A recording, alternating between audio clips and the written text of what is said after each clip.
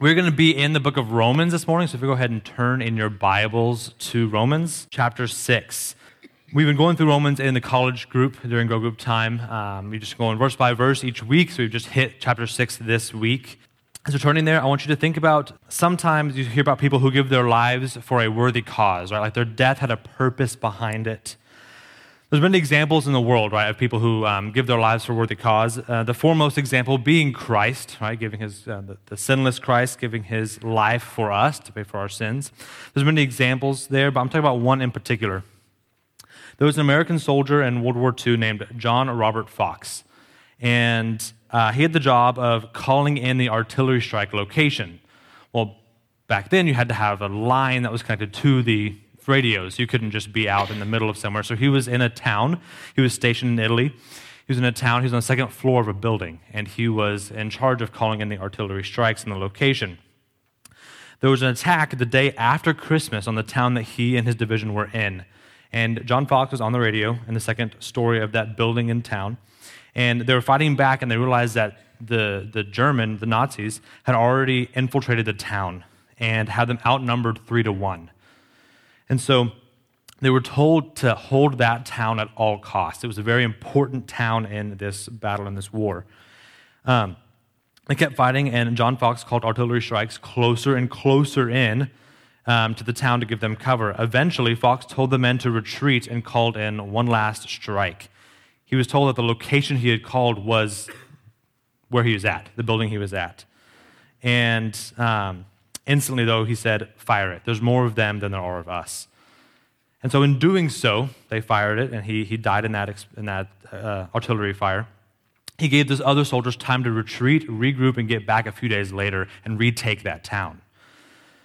And so the death of John Fox had a purpose, right? It was a purpose behind it. And this morning, we're going to look at how we as believers are identified into Christ's death, but what does that mean? Right? We've died in Christ's death, and then we're raised to a newness of life. And there's a purpose behind that death. Sometimes we can let the death of our flesh be pointless. That the death had no reason behind it if we keep on going in the flesh. Instead, we're called to make sure the death of our flesh had a purpose behind it. So here's the outline of what we're going to see this morning. Verse 1 has a question raised. He says, if grace abounds, then why not just keep on sinning? Right? Why not just keep sinning? And then he answers that and said, we've died with Christ to live in Christ. We're going to look at what we were freed from in 5 through 7 and what we're freed for in 8 through 11. We're looking at righteousness purpose, which is the newness of life. So let's read that passage this morning and then we'll get started. So this is Romans chapter 6, verse 1. It says, what shall we say then? Are we to continue in sin so that grace may increase? May it never be. How shall we who have died to sin still live in it?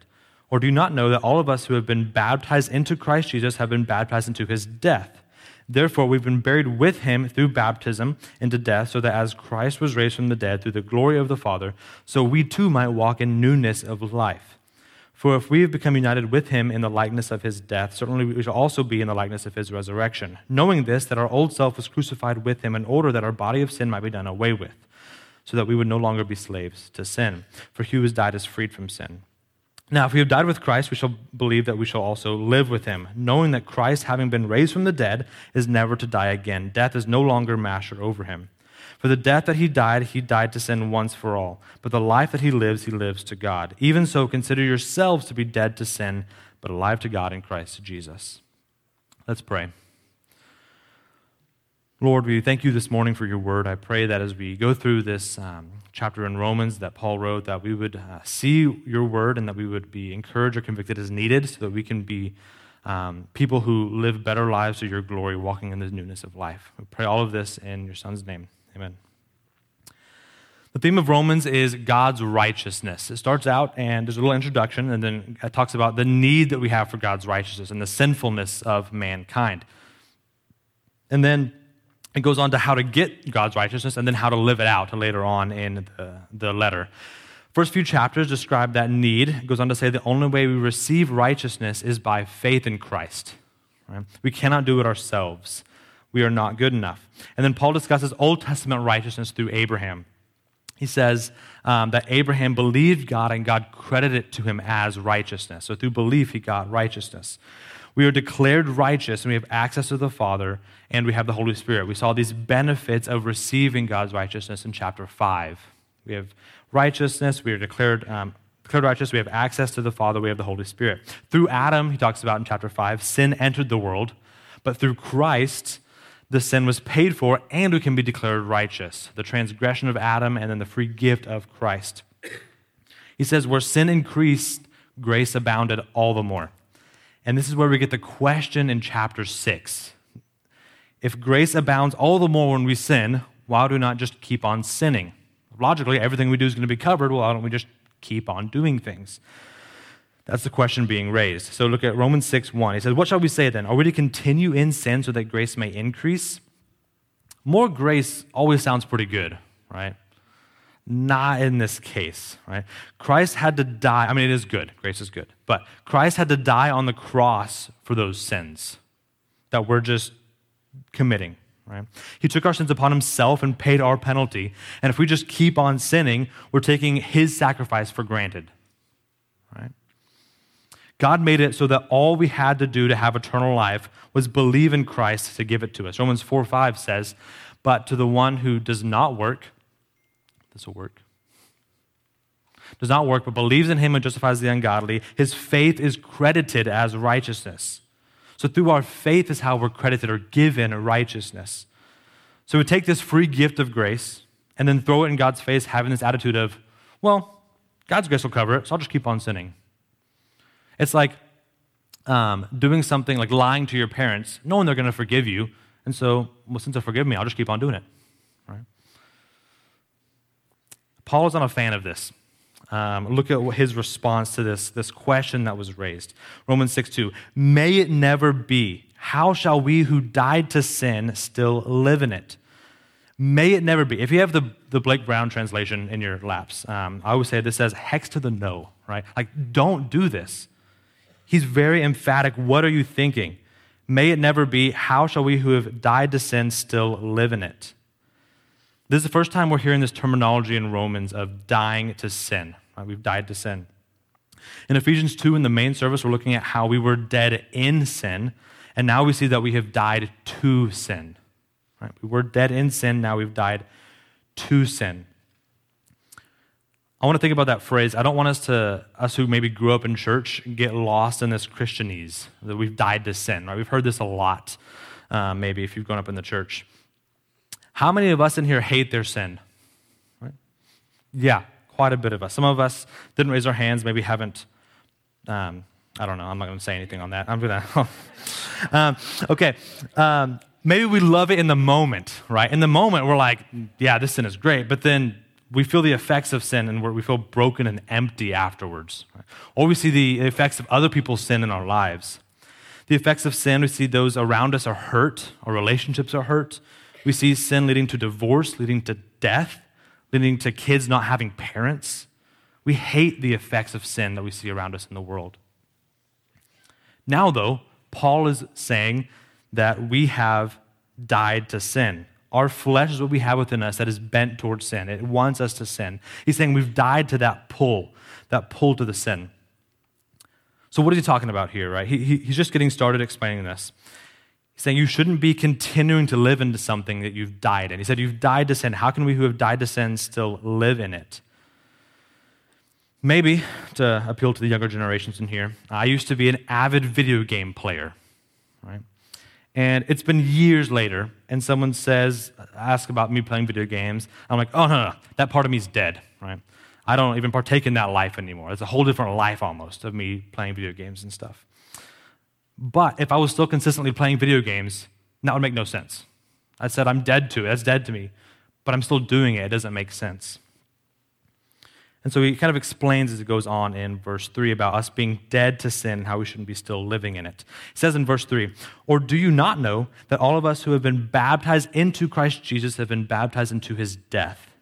Therefore, we have been buried with him through baptism into death, so that as Christ was raised from the dead through the glory of the Father, so we too might walk in newness of life. So all of us who have been baptized into Christ Jesus, this is talking about believers. The word baptized, baptizo, in the Greek means to dip or identify with. And it's this idea of if you have a purple dye in a white cloth and you dip the white cloth into the purple dye, what kind of cloth do you have? Purple, right? It dips or identifies with what it was dipped into, right? And so we as believers are identified with Christ. We receive his righteousness. We're called children of God. And John 1:12 talks about, but all who did receive him, to them he gave the right to become children of God, even to those who believe in his name. So all believers, he says, were baptized into his death and were identified with Christ's death. We were buried as he was through his death, so that as he was raised to the glory of God, we too would walk in that newness of life. Christ died for sins and rose in newness of life. He died to sins and rose to conquer death. We as believers have died in him to our body of sin that we have, that flesh, and we have been raised in the newness of life in him. That's the purpose of being identified in Christ's death, is this newness of life, is having this newness of life. That's the purpose of that death that we have in Christ. And so in that same pattern that Christ had of dying to sin and raising newness of life, we also should live in that pattern. He's given us freedom from the sin and gives us the freedom to serve him. Something interesting. We have died to sin. It's happened. We have been given newness of life, but we need to decide where we will walk. Right? We no longer have to follow the flesh, no longer have to choose to sin, and we have been given this newness of life, but what are we going to do with it? Right? We can continue to walk in sin, or we can walk in the newness of life. Romans 12:1 is one of the clearest places to see that we need to decide what we're going to do with our lives. It says this, therefore I urge you, brethren, by the mercies of God, to present your bodies as a living and holy sacrifice, acceptable to God, which is your spiritual service of worship.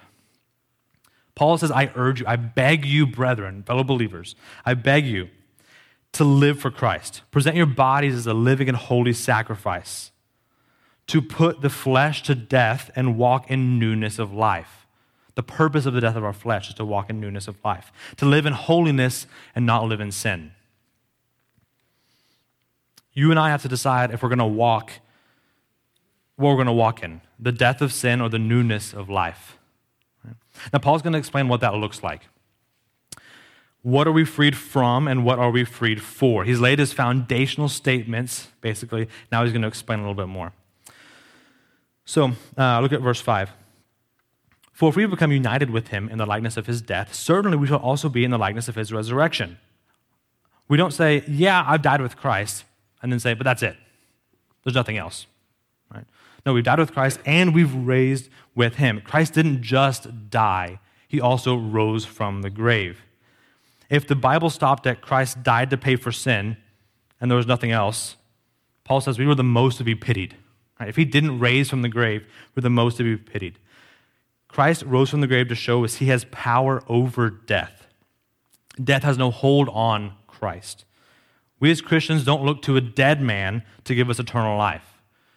We look to one who overcame death, who died and rose again, because we know that we can trust him to give us eternal life. He's proven that to us. So we were united with him in the likeness of his death, and we see that we're also in the likeness of his resurrection. We've died to sin, but we're alive in Christ. He says, knowing this, in verse 6, that our old self was crucified with him in order that our body of sin might be done away with, so that we would no longer be slaves to sin. So our sin was crucified with him. Yet, a lot of times we act like it's alive, right? Like the power it has over us is still very much active. You know, it's that kind of time of year, and some of us like zombie movies too much because we act like our sin is still alive, even though we've died to sin, right? We've died to that part of us. But the truth is, it's been killed with Christ. Right? Our sin was placed on him, and he died in order that there's a purpose, in order that our body of sin would be done away with. It makes no sense if we had a pet and it died to act like it was still alive. Right? That's illogical and kind of icky. Right? You have to realize it's dead. Yet, when our sin is dead with Christ, we like to act as if it still has authority over us, as if Nothing I could do, right? I'm still a slave to sin. Nothing I could do about it. We were obeying what our flesh wanted us to do, but we don't have to now that we've died in Christ. Right? We've died for the purpose of not having to follow the flesh anymore. It says in verse 7, for he who has died is freed from sin. That's what we're freed from. Right? The first thing we see, we're freed from sin, the power of sin. Not that we're freed to never sin again. It may be great if we did, but after we believe, we still sin as believers. We still have the pull to sin. We just no longer have to follow that. We're freed from having to fall into the same consequences over and over again. We're freed from the things that lead to like divorce, families being torn apart, uncomfortable relationships, that feeling of dread that comes over us when we think about what we've done. We're freed from having to fall back into that pattern. And for some of us in here, it may feel like we never remember a time when we weren't in that cycle. We weren't in that pattern. We feel like there's no way to get out of this sin cycle. Even though we've died to sin, you still can't seem to get sin's power off of you, it feels like. Some of you may keep this dead sin hidden away, right? Deep in your closet, you're like, okay, this sin has died. Okay, cool, the power, I don't have to follow it anymore. But I know where it's at in case I need to go get it sometime, right? You act like it's dead. When you feel tempted, you pull this dead sin back out, act as if I don't have a choice, right? I've been there so many times, right? I have a temptation come up. I go over, open the closet door, pull out the dead sin nature, I let it control me. I act as if I have no other choice. I make up excuses for once temptation starts, there's no way out. I was tempted. How am I going to not go against that? 1 Corinthians 10:13 says, no temptation has overtaken you, but such as is common to man. And God is faithful, who will not allow you to be tempted beyond what you are able, but with the temptation will provide the way of escape also so that you will be able to endure it. As believers, we no longer have to choose sin. It may feel like it sometimes, but God is faithful and he provides a way of escape. With this, we can't say, oh, I was tempted, nothing I could do. I just tempted, so that's what happens. No, we've died to sin so that we don't have to be slaves to it. Now, how do we do this, right? What is this way of escape he's talking about? It's walking in the newness of life. It's walking in the Spirit. Galatians 5:16 says, but I say to you, walk in the Spirit, and you will not carry out the desire of the flesh. If we're focused on the Spirit, focused on spiritual things, and we're choosing to walk in this newness of life and not following the flesh, then we can see the temptation and choose on God, to call on God for help. We see the temptation, we say, I'm going to call on God for this, to help. Instead of thinking we can just do it on our own strength, we rely on the Spirit. But we need to be walking in the Spirit for us, even really to have a desire to go against the flesh. I think it's easy for us, if we're not walking in the Spirit, to just, temptation comes up and we just choose it immediately. If we're walking in the Spirit, it says if we walk in the Spirit, we will not carry the desire of the flesh. It's not if we aren't carrying out the desire of the flesh, we'll be walking in the Spirit. Right? It takes turning to God first. So we need to be walking, right, in this newness of life. Walk in the newness of life. While we are freed from having to follow the flesh, we are not freed from the enticement of sin. We're freed from having to follow it. We're not freed from the enticement of sin until we're with Christ. So we've been freed from sin, but we're also freed for something better. The death of our sin nature, of that power, is for a purpose. Look at verse 8. Now, if we have died with Christ, we believe that we shall also live with him, knowing that Christ, having been raised from the dead, is never to die again. Death is no longer master over him. That if we died with Christ in the Greek, it is a first class if. It means we have died. If, and it is true that we have died with Christ. So since we believe that, we also believe that we will live with him. Just like death cannot hold Christ in the grave, it cannot hold us in the grave. If we've believed, we believe that we will be with Christ. Right? That one day the trump will sound and the dead in Christ will rise first. We who are alive and remain to be caught up with him in the clouds, and we will always be together with the Lord. So we believe if we've died with Christ, we will also live with him. Just like Christ will never die again, we will never die again when we're raised. And we no longer have to fear death because death of our mortal bodies isn't the end. We know that to be absent from the body is to be where? Present with the Lord. So he's been raised from the dead, never to die again. Death is no longer a master over him. In verse 10, for the death that he died to sin once for all. But the life that he lives to God. The death that Christ died, he died to sin once for all. He didn't, it was finished. Right? He died for sin once for all. Sin was left in the tomb. And the question is, how do we treat our flesh? Do we consider ourselves dead to that old person that we used to be, the flesh that still clings to us, or do we still let it control us? Was the death of our sin for a good cause, or is that letting it keep controlling us? Was the death of our flesh purposeless? Either way, we died to sin as believers in Christ. We died with Christ. But does that death carry a purpose in our life? Right? Does that death have a purpose?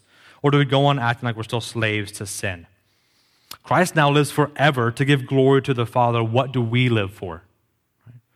What are we living for?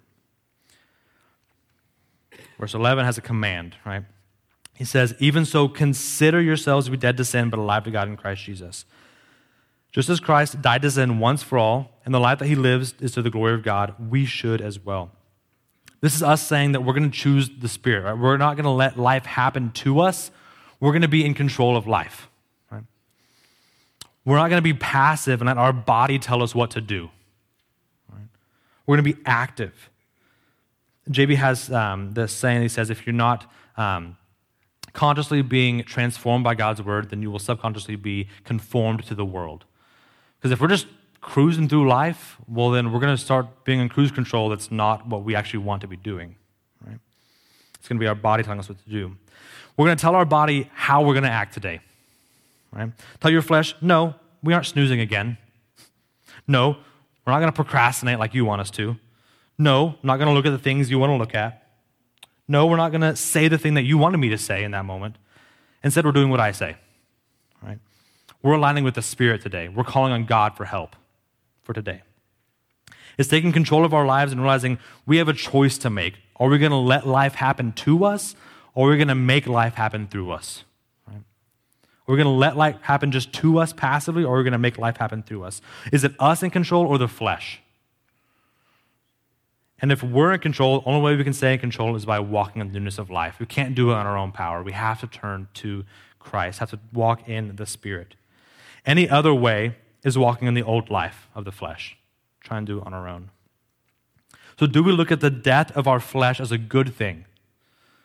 Like, it died so that I could live in the fullness of the Spirit. Is that what we see our flesh as? It died so that I can live for Christ. Or do we hang on to that dead person, the old person, and make ourselves slaves to that flesh again and again and again? We are saved for a purpose. We're talking about in the main service today. We're saved for a purpose, by grace through faith for a purpose. We're saved so we can no longer be slaves to sin, but be slaves to righteousness. We no longer have to sin. We can instead do things worthwhile, things that have an eternal impact for good. There's two questions I want us to think about this morning. Excuse me. We've died to the power of sin. Do we act like it? Or do we act like it still has that power over us and we have no way to get out of it? It says we've died to sin so that we could walk in the newness of life. Do we live with purpose, or do we let our flesh win? Do we live with a purpose, or let our flesh win? We shouldn't keep on sinning just because we know we're forgiven. Right? Like, oh, God's going to forgive me, so I'm just keep on doing it.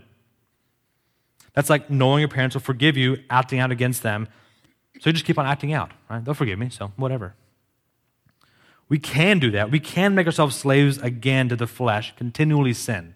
Right? That's why he's talking about this. Should we do this? No, don't do this. Talking to believers. Verse 12 talks about that, telling believers to stop letting sin reign in their mortal bodies. Instead, we need to understand that we died with Christ in so much as we died to sin.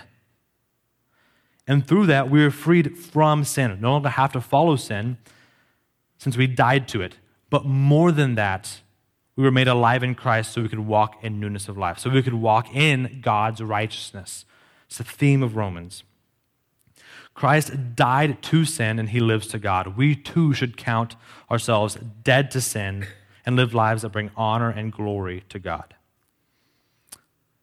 Some applications from today. Recognize areas of life where you let the flesh rule. Right? We should take time to think about this. Right? Where are areas that I just let the flesh do what it wants to do? I let the first response that comes to my head be the response that I make. And then surrender those to God. Right? Talk to God about those things. And then take control of your life in the sense of like, I'm going to be active in what I'm doing, not just passive, rather than letting your life control you. Secondly, it's walk in God's righteousness. It's the purpose of your death in Christ. We died with Christ so that we could walk in the newness of life. It's a daily choice. We need to be in the Word, right? Be transformed by God's Word, and we need to love God and love others. Love is a choice, right? Look at 1 Corinthians 13 and the list of what love is, right? All those are choices. Love is patient, love is kind, love does not boast, does not act unbecoming, right? All those things aren't emotions. They're choices you make to love someone. And they may come with emotions later.